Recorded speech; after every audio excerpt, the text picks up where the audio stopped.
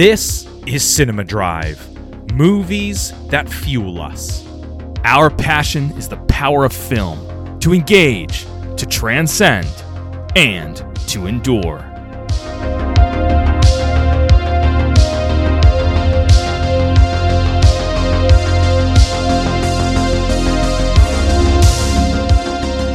Hello and happy summer and welcome to Cinema Drive, the podcast that introduces both sides of the movie aisle to the other. I'm your host, Ryan, and I'm joined by Jason, the co-host. That's me. We're both co-hosts. Today we are talking about a couple of great Jack Lemmon classics. Yeah. For those of you out there who haven't seen anything that isn't produced by Marvel or DC, this is your time to pay attention to some great cinema. This is your opportunity to get into two classics from the 60s. Expand your horizons. That's right. With The Apartment and The Odd Couple. And I guarantee you've heard something about the latter. We are always trying to make sure we have a well-rounded discussion. Right, Jason? We love both sides of movie land. We want to get into the classics just as much as we want to find weight and meaning in more pop culture films. Yeah. It doesn't mean we love both unabashedly, but we really look for the ones that stand the test of time, that have legacy. And these two are ones that are definitely worth a discussion today. Yeah, absolutely. These are two films that both are, I think, super well written, super tight stories. A lot of laughs in store if you're willing to open up your heart to them. But, you know, even go back a few episodes and we were talking Passenger 57, an executive decision. Yep. Two films that they're great popcorn blockbuster flicks that are not going to win many awards. But, man, are they exciting movies? Are they really fun? And mostly intelligent. There are definitely some moments in them that you can poke some holes through the plots, but overall, they're just fun movies. And so we want to look at all sides of cinema, not just your highbrow, smoking jacket kind of, you know, movies from the 50s and 60s, but also examining, you know, what do these films do really well, right, as opposed to what is the Marvel Cinematic Universe doing really well? Because they're definitely very diverse films, very different stories being told, but they can both accomplish so much and just engage with different parts of your head and your heart. Yep, something to be appreciated with both. Jason, let's start out with a deep question as we do every episode. This is always an opportunity for us to have a little fun and talk about a topic that might be in direct contrast to this episode's subject. And it's just a way for us to get our creative juices flowing. All right, Ryan, are you ready? Always. If you received $100, what gaps would you fill on your media shelf? Oh, that's great. Man. I know I'd do with $150. $200. By Lucas on Blu-ray from 1986. I feel like that's your answer, isn't it? It's not $150. I would need that to get Lucas on Blu-ray. I feel like $100 is what $20 was when I was a kid. These days, I'm like, only $100? Yeah. I would probably... I might grab the Bruce Lee 4K collection or Blu-ray collection from Criterion. Yeah. Because I've been trying to get a definitive version of that for a while. There's one that was just released, I think, in Australia that has just a great look to it. Great look to the cover. Just a beautiful collection. But, of course, I think it's going to be, you know, Region B, and I won't be able to play that. So I would love to get the Criterion collection, which I think is like $63. Yep. And to fill in the gaps there, I'd get Police Stories 1 through 4. That's more than $40. I know. That's what. So it'd either be I gotta choose Bruce Lee or Jackie Chan because along with the Police Stories 1 through 4, I would probably get Wheels on Meals and Gorgeous, and both of those are like $23 each. Yeah. For my boy Jackie, and I love gorgeous, especially, and I really enjoy Wheels on Meals, but not more than $20. I want to find a bargain on those. Yeah. So yeah, I'd probably get Bruce Lee taken care of, and then get Police Story 1 and 2, which is a double feature from Criterion as well. Yeah. That'd be my $100. Nice. Those are good, solid choices. Yeah. I thought about the Bruce Lee collection. I also thought about Blue Ruin on Blu-ray. That's a film that you and I have touched on a little bit in previous seasons. It's a film we're actually going to dive into here in a couple of episodes, but I missed my opportunity to get it. It's expensive now. It was like $15-$20 on Amazon for the longest time, and it was sitting on my wish list. I think I got for less than that. Yeah. Yeah, and now it's out of print, and you can find it on eBay for like $50. That's the problem with these smaller films. Yeah. Like Wheels on Meals or Blue Ruin, is that you are going to pay up the butt for them. Yep. Same with Prince of Darkness. I only have money for my Prince of Darkness 4K, which I would enjoy getting, and an upgrade to Escape from New York. It's gorgeous. So I can't even mention that. Yeah. Okay, so what else would you get? Well, no, Blue Ruin's off the list because it's $50. That's half of this Even inheritance, this gorgeous inheritance that I've come into of $100. Even with the $100, you're like, I don't want to spend it all in one place. Yeah, I'm still a cheapskate when it comes to right. that. So, A League of Their Own on Blu-ray. We've talked about that. Yeah. Absolutely love that film. It gets me every time. I think it's hilarious. I think it's brilliantly written. It's poignant without being so on the nose, like too much of a message film. Greystoke, The Legend of Tarzan. This is Christopher Lambert. Yes, it is. It is the definitive Tarzan film for me. I'll grew have to up rewatch. watching it over and over. It's not great, right? But it just holds such a dear place in my heart that I'm like, this is missing from my shelf. So it's been some years since I saw that. Spy Hard, starring Leslie Nielsen. Not the best of his films, but still. You always say that 2 minutes before you make me watch it. Yeah. Absolutely. They're all worth watching. I've been wrongfully accused. Stagecoach from 1942, Nice. Criterion Collection. How much is that going for? It's $20. Okay.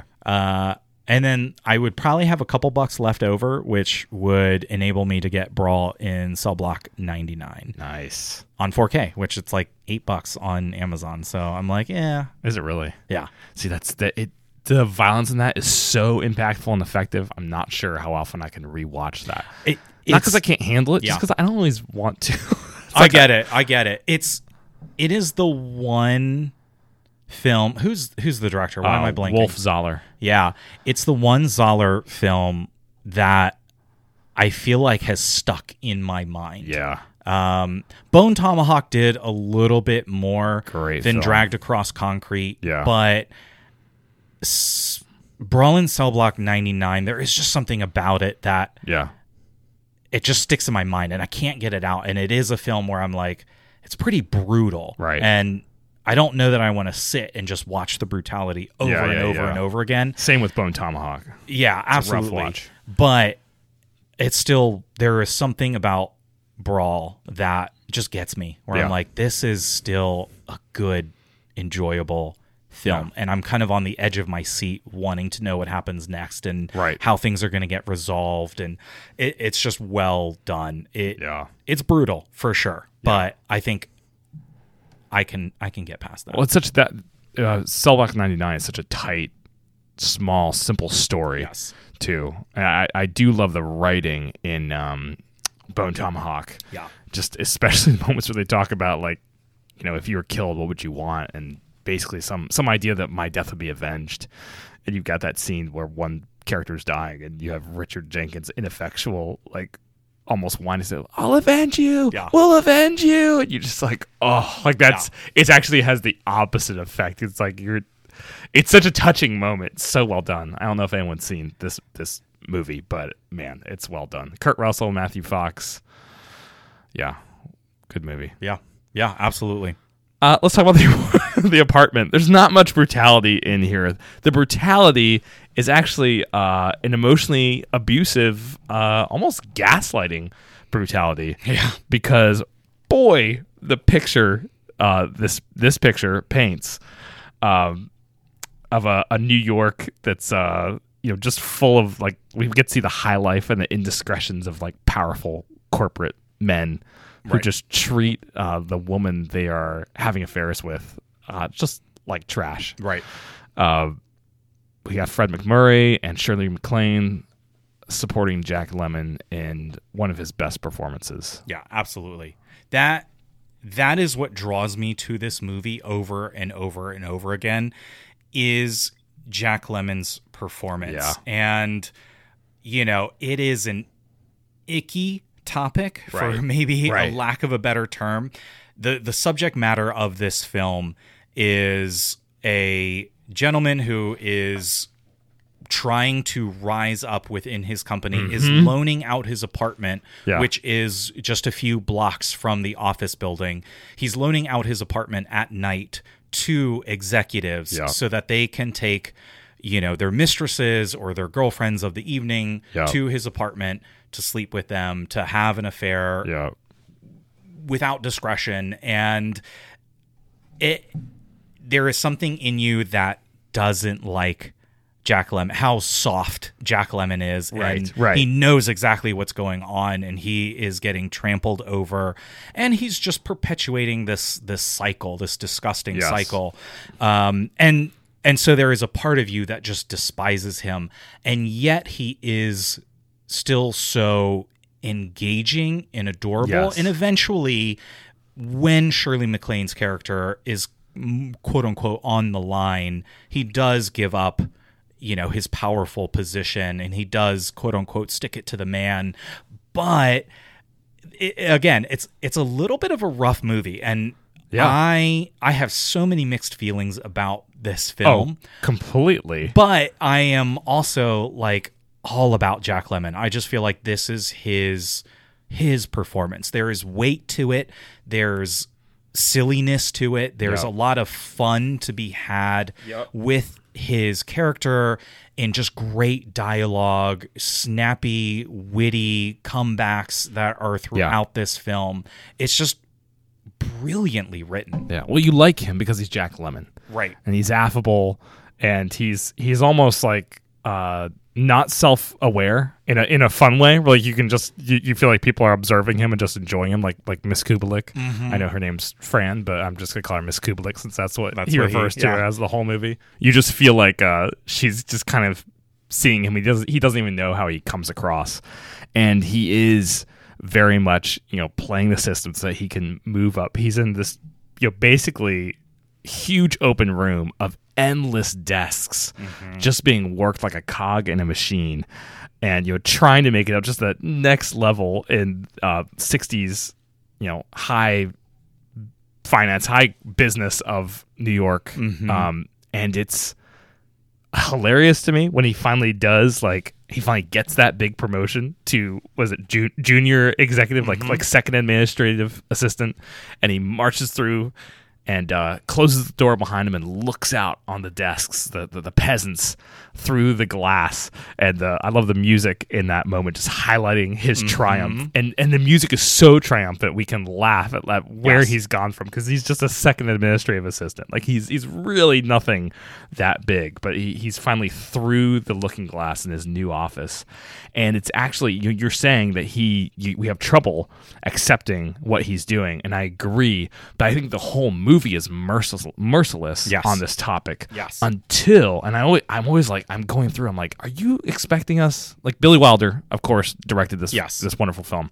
Are you expecting us to believe that everyone's like this? Like this is, and I know a significant amount probably were, but it makes it seem so normal. Are you expecting me to believe this is so accepted?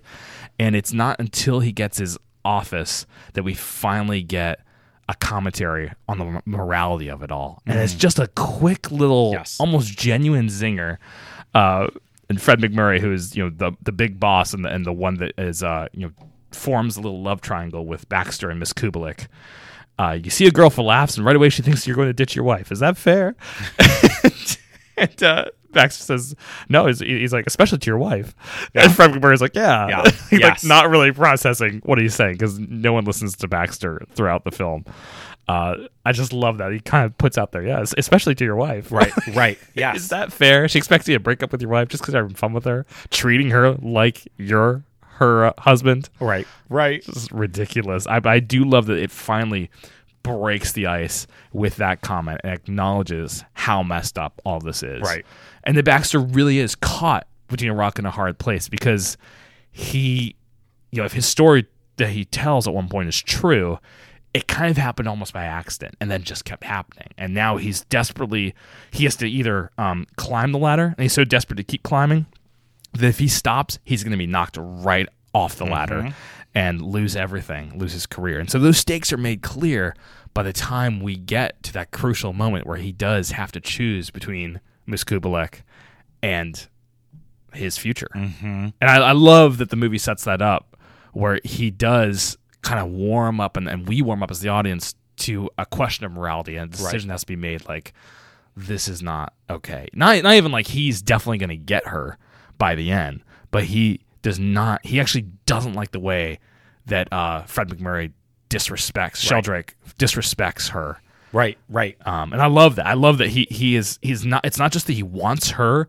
He sees that she's being disrespected, and that woman should not be treated that way, and that he should not be acting that way when he is a family already. Like he is gradually gaining a perspective on morality unrelated to his affections for Miss Kubelik. To me, that's just incidental. Well, and that's what I was going to say. Is that's the one thing I would change about this movie. That's sacrilegious because I feel like this is a nearly perfect film, but I almost wish he didn't wind up with having affections or emotions or attraction toward Miss Kubelik, because it almost cheapens his crusade. Right. It almost cheapens his eyes being open to, man, this is kind of a dirty, grimy thing. It becomes a almost selfish pursuit of, I want Miss Kubelik, and I'm attracted to her. And by golly, Shirley MacLaine is super, super adorable in this film. I don't know another role where I am just so drawn in by, little bit of sass behind just a sweet demeanor. Yeah. I feel like she just plays that so well in this role. But again, I, on the one hand, like completely can be like, oh, of course CC Baxter is going to fall in love with Miss Kubelik because she's incredible. Yeah. But also I just wish it was like friendship and actually getting to know her and developing this, non-romantic relationship with her that he began to just kind of see like, this is just a really preposterous situation that I've been put in. But again, I am all bought into this movie. I want to make that clear. This is such a smart, well done film. And ultimately, you do side with Baxter because Baxter eventually finds the nerve to stand up and just be like, no, I'm not giving you my apartment key. Here's the key to the executive bathroom instead. I quit. Yeah. I mean, he does stand up for her because he takes on all the shame. He doesn't allow her to be disgraced. And he doesn't, or is it that he doesn't allow his boss to be disgraced, which is his ticket to the future. And that's why I go back and forth when I see this film. I'm like, and I think maybe it graduates from one to the other. Because it starts out like, I'm not going to get my boss in trouble. But then it does seem like he's protecting her too. And literally protecting her life, not just for Sheldrake, but for her. Right.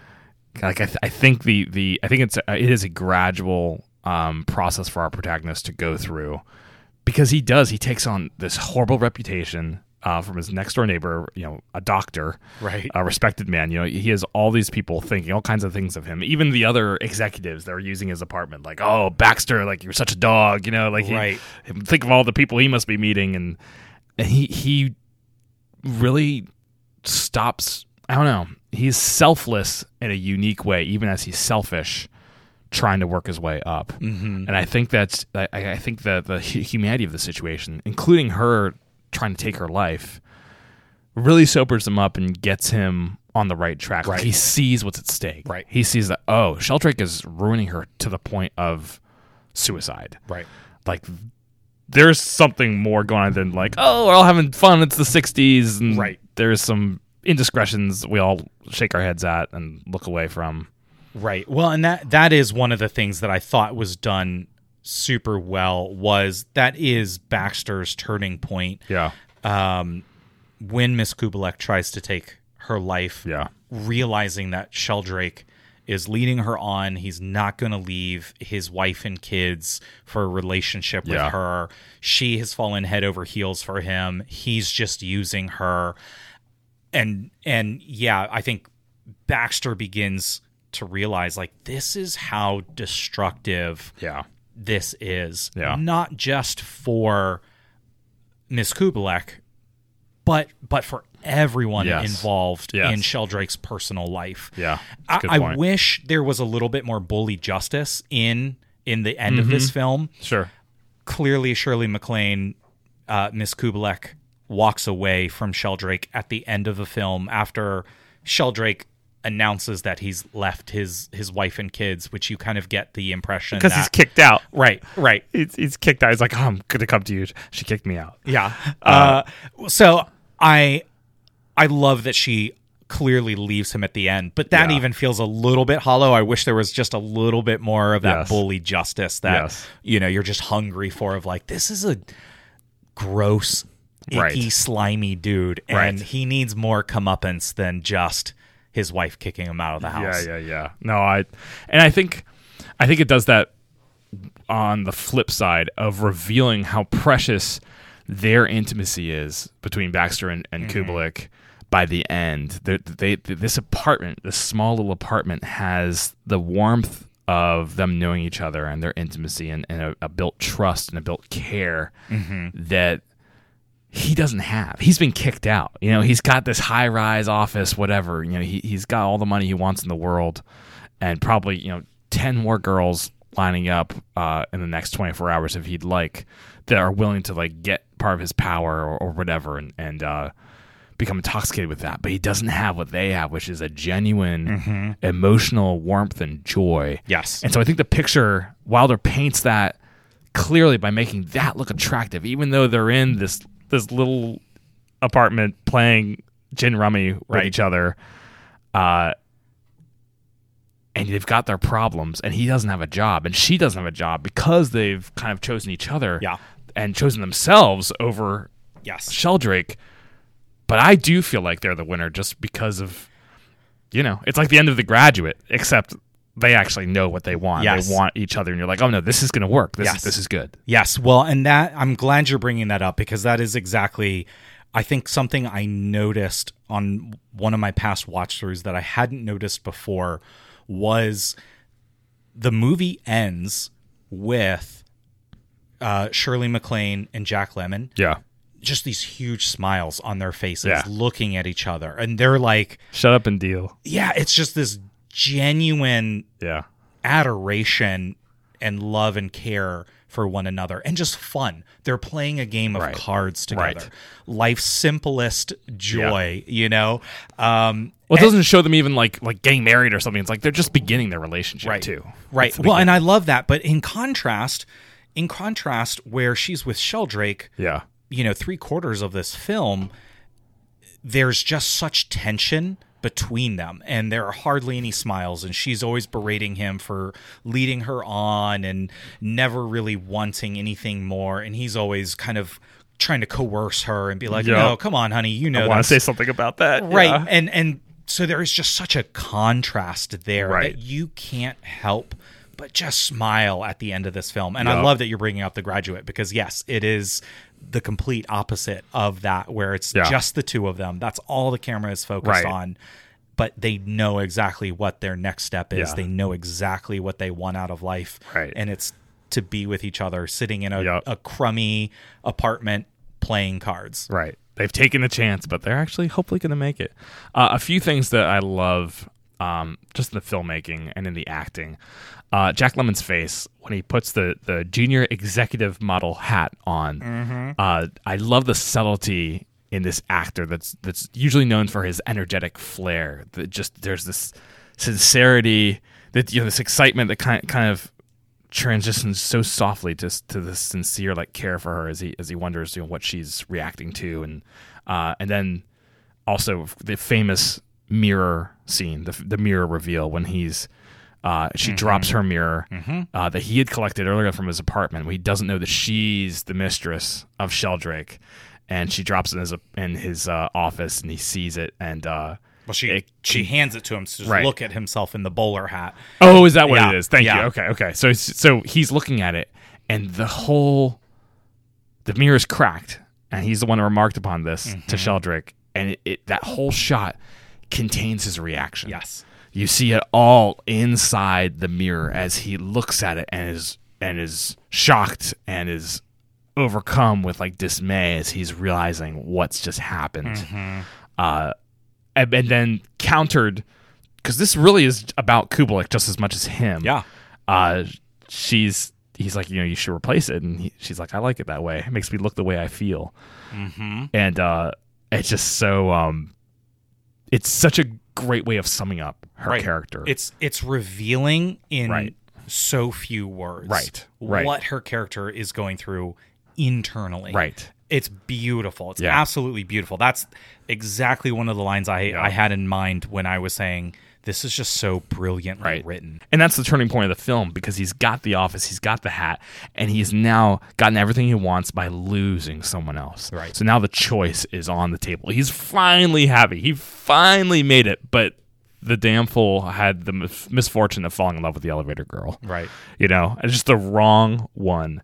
The other thing I want to talk about is Sheldrake talking to her at the end, after the suicide attempt, after he's kind of made it, I can't remember if he's made it clear that he's not going to leave his wife, but he's saying, like, you're always such fun, like, kind of gaslighting her, like why are you bringing me down with your suicide? Like, he's kidding himself. He's so deluded, leaving her with the Christmas gift, which is just money, rather than an actual gift. They went out and took the time to pick out to show his affection, that he cares for her.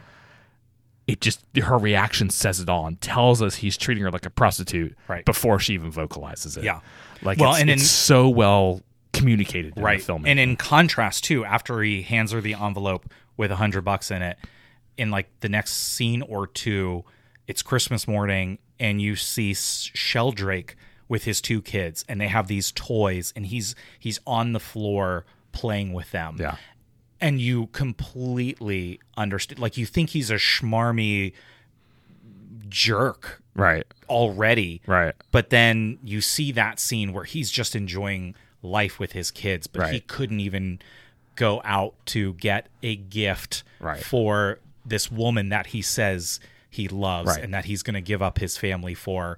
And you're just like, this bastard, you can't help but just hate him all the more in this otherwise like bright and happy scene. You can't do it. You can't have it both ways. You have to choose who you're going to love and who you're going to devote yourself to. And we know it before the movie even starts, and we know that he's not going to leave his wife and that something's going to go wrong. And he's just so clueless and selfish, even with her suicide. Last thing I wanted to say is, when Baxter, we talked about this earlier, when Baxter finally does stand up to Sheldrake, like we said, it feels like it's more against him, against Sheldrake, than for Baxter himself. And I do love that. It feels clear when he's kind of going on this righteous tirade, that it is against what Sheldrake is and what he represents that's happening across all these skyscrapers in New York and all the little apartments. He is fed up with it, and he is the audience vocalizing finally, saying this is wrong. And so that does feel like he's learned something, and he's realized that it's not worth it. He's gonna let his career fall to pieces so that he can stand in the way of men like this and what they're doing, and hopefully be something of a change in the people around him. And I do love that. It does. I mean, we talked about earlier, what is it for? Is it selfish or not? And it does feel like it's against that immorality more than just standing up for himself at the end there.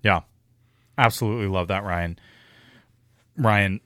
as you said before, you have to choose who you love. And my friend, I have chosen to love you in this podcast. Thank you. We're such an odd couple. We are such an odd couple, which I'm excited to get into this film with you right after a quick commercial break.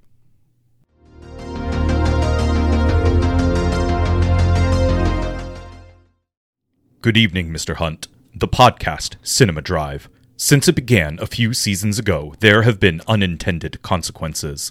Its film analysis and deep appreciation of what makes movies worthwhile have wreaked havoc on audiences across the globe. Multiple targets have presented themselves to Cinema Drive's relentless impact, and we anticipate this network increasing at an alarming rate. Both hosts are currently at large. This cinematic epidemic is proving to be an ambitious operation and cannot be contained. Jason West and Ryan Tieran provide an unprecedented perspective to the magic of movies and the artistry of film. Your mission, should you choose to accept it, is to spread the word of Cinema Drive's impact using any means at your disposal. Intelligence recommends making contact with 2 immediate friends to communicate the power of the show. If you or any member of your team are caught or killed, the Secretary will disavow any knowledge of your actions. Good luck, Ethan. This message will self-destruct in 5 seconds.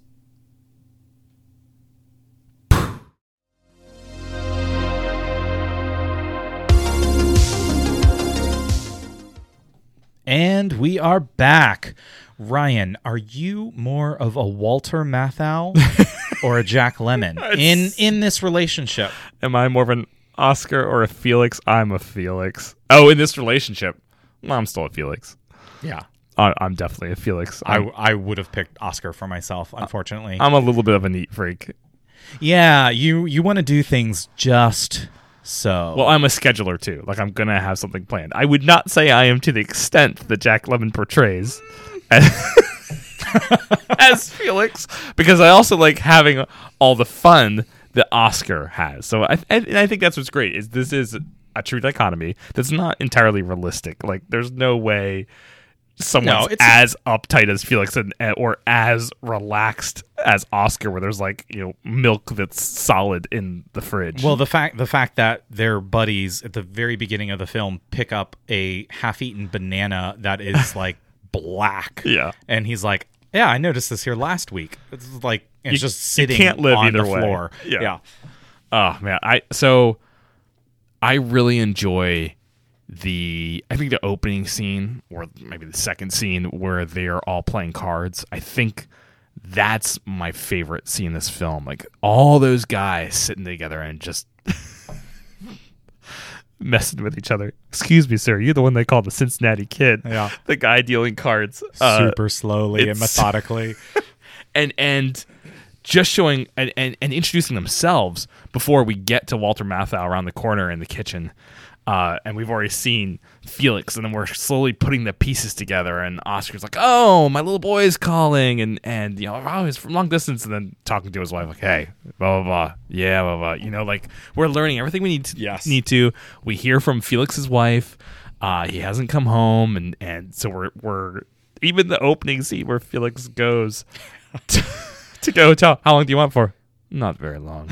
It's just so darkly morose. Here's room 317. Do you have anything higher?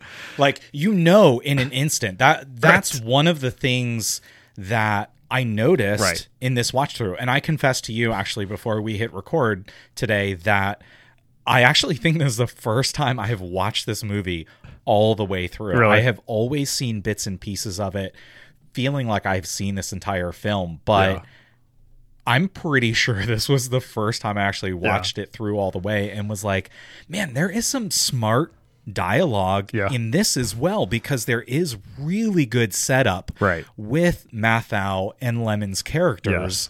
And within the first 2 scenes, it starts with Jack Lemmon, clearly depressed, going to try and commit suicide. You find out, again, just from like 2 lines of dialogue. Being unable to, and then it switches over to the poker game with his friends, and Matthau is a super huge slob and carefree.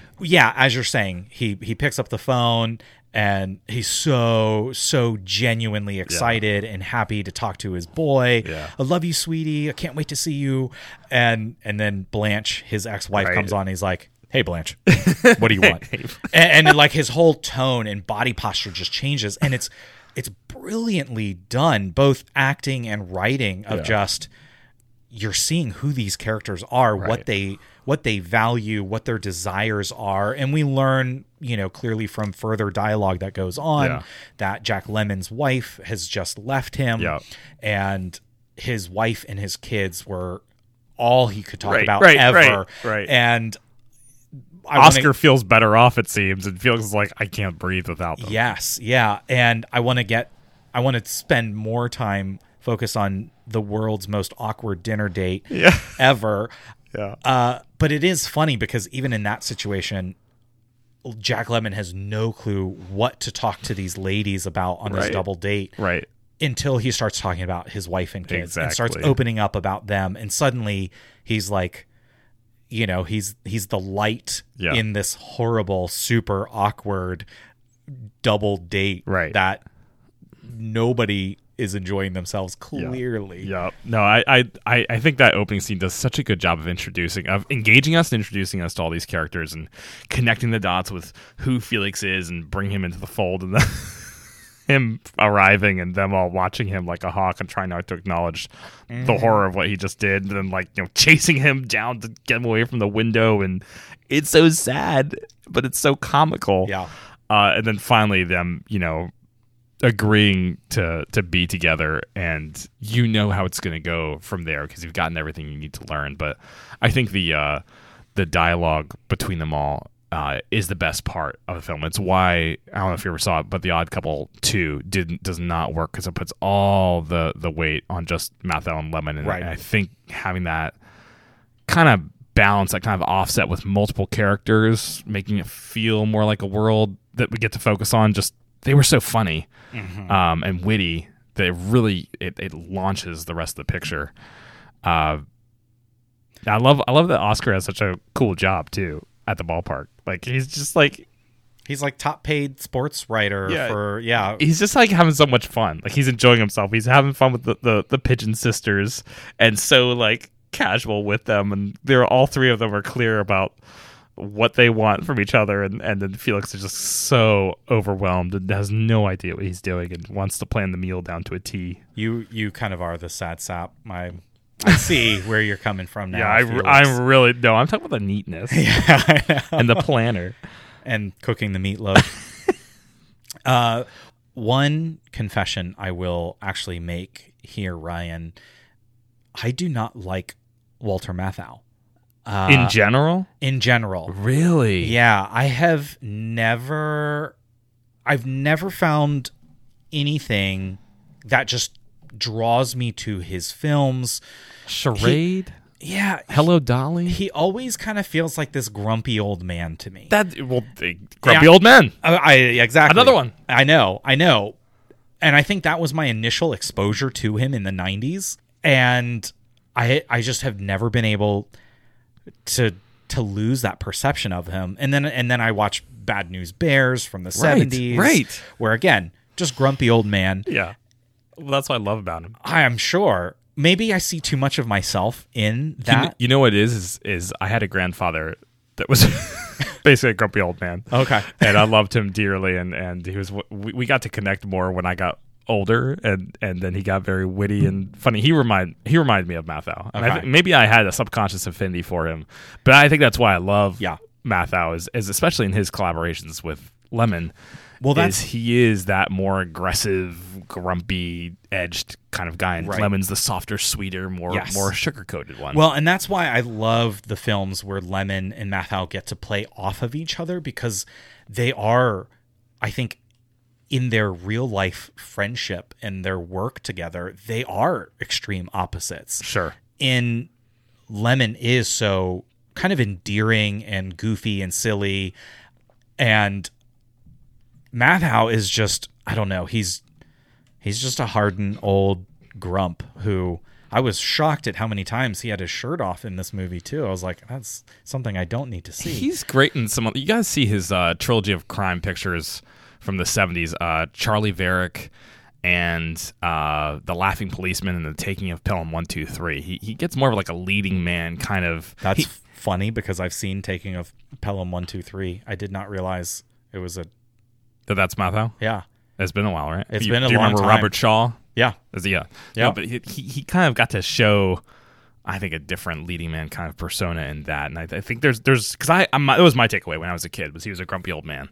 And I think I got to appreciate more as I got older, saw more of his films. He's like an old shoe that slips uncomfortably whenever I see him. Like, oh, it's Walter Matthau. You know exactly what you're going to get. But yes, his chemistry with Lemmon in this is, of course, so fun. And the little... It seems so rote now, some of the jokes and the archetypes. But like, this is 63 years ago. This is like... Yeah, the first one. You know, like we've seen so many sitcoms and television show episodes that kind of showed this contrasting personality, you know, cohabitation stuff, you know, whether it's Full House or Breaking Bad or, you know, like we've seen these odd couples. I mean, they coined it. We've seen that so many times in culture.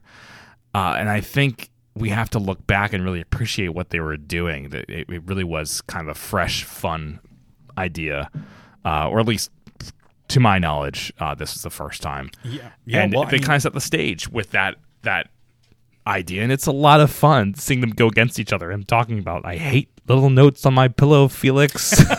What does he say? I'm gonna read the quote. He's like, I told you 158 times I can't stand little notes on my pillow. We're all out of cornflakes. F you.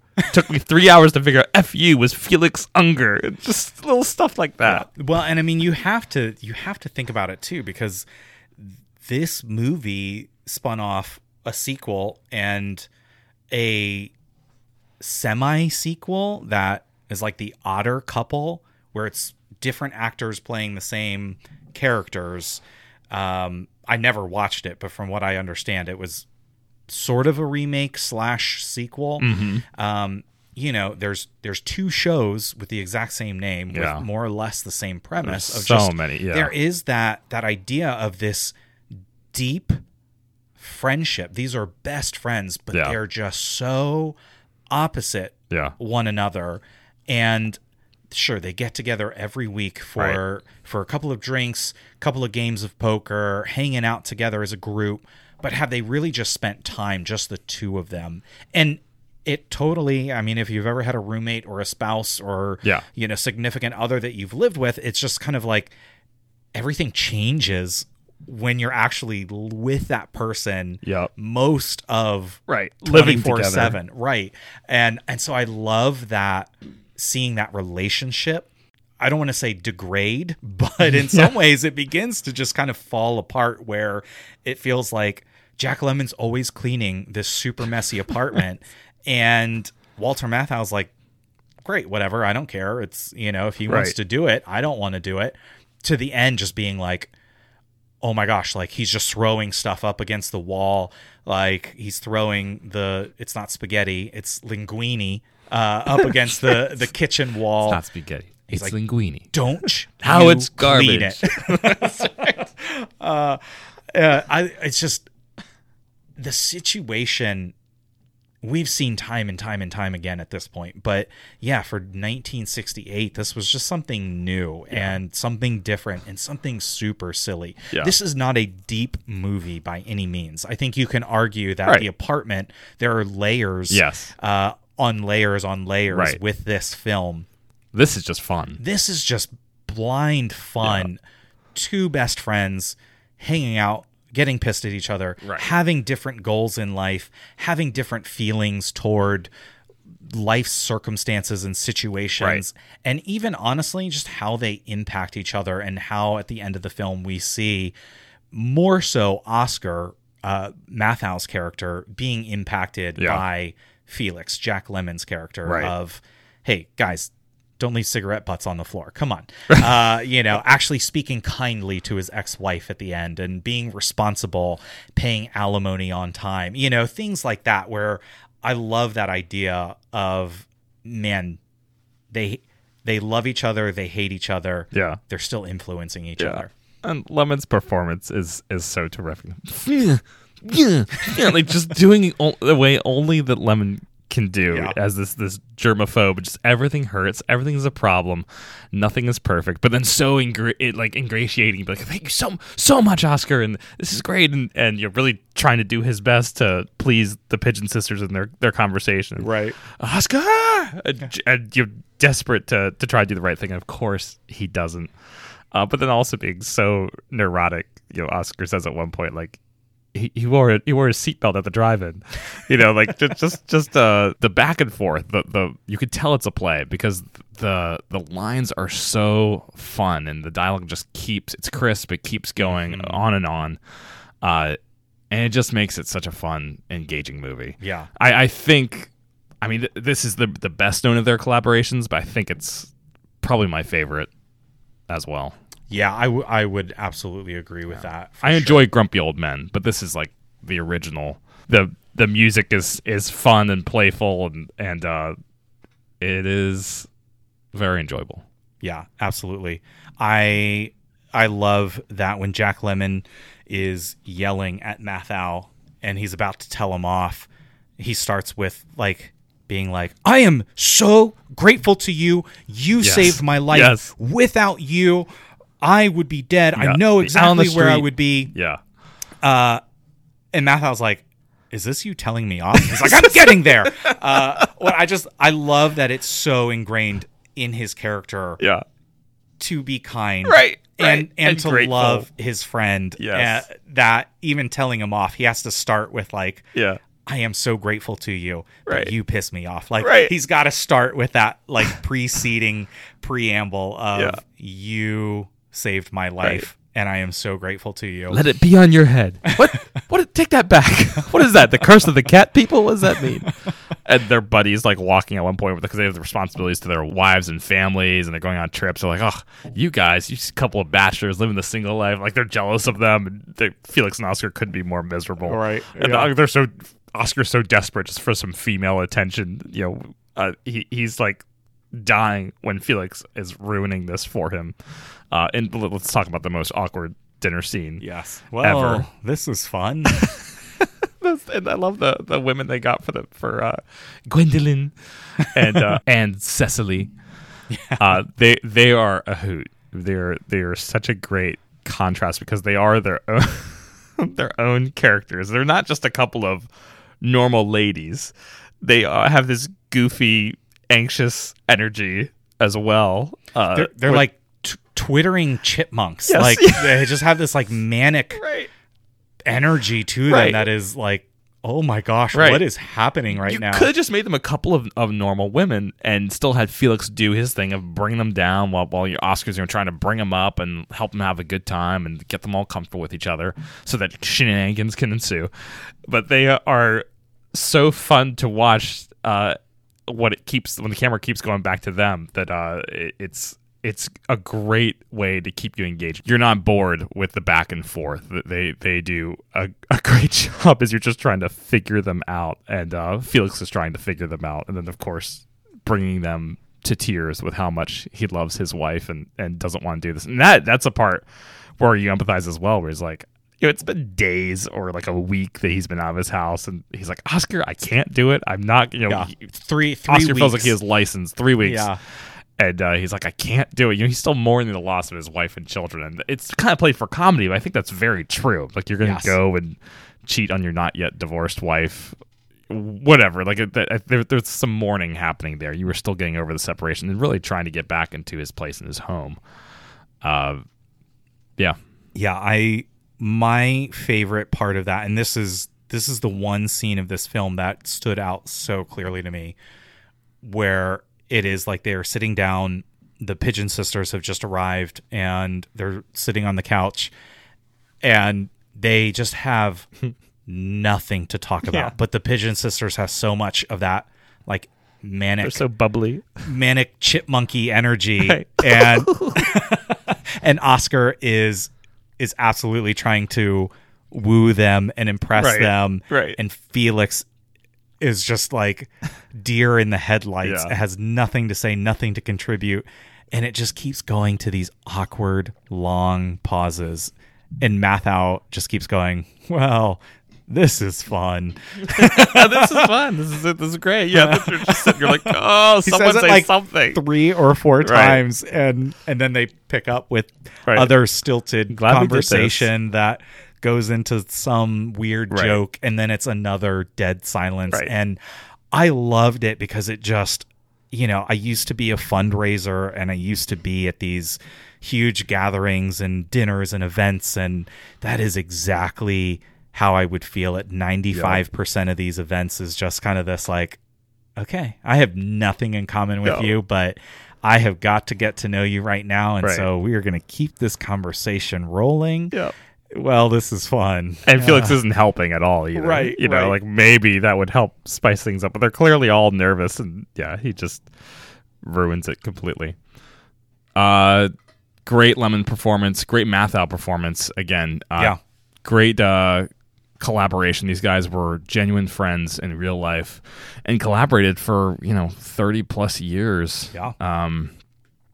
Just a fun time. That's what people will be saying about us and Cinema Drive and our next podcast. That's right. Have you seen the Fortune Cookie or the Front Page? The Front Page I have, because this wasn't Billy Wilder, but the other two were. No, the Fortune Cookie, no, I have not. I know it, but I've not watched it. It's a better done film. I didn't love The Front Page because it wants to be comical, but actually has some pretty heavy stuff in it too, and it just it goes back and forth for me.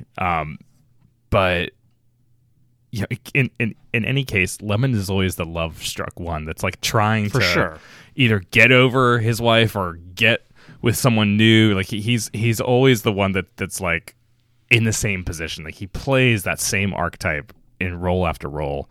Especially in his efforts with Matthau. Because Matthau is the grumpy old man. That's right. And we love him for it. Well, some of us do. Yeah. Thank you for joining me and my grumpy old man, Jason, on Cinema Drive as we look back at a couple of great Lemmon offerings from the 60s. Write into us with your favorite Lemmon roles. Let us know ones we should check out. I'm going to tell you, Jason, and anyone else that's listening, you should also check out Mr. Roberts with Henry Fonda, William Powell, James Cagney, and of course, Jack Lemmon. Another one of my favorite roles of his. Nice. Well, this has been fun. That's what Cinema Drive would be. We'll catch you next time.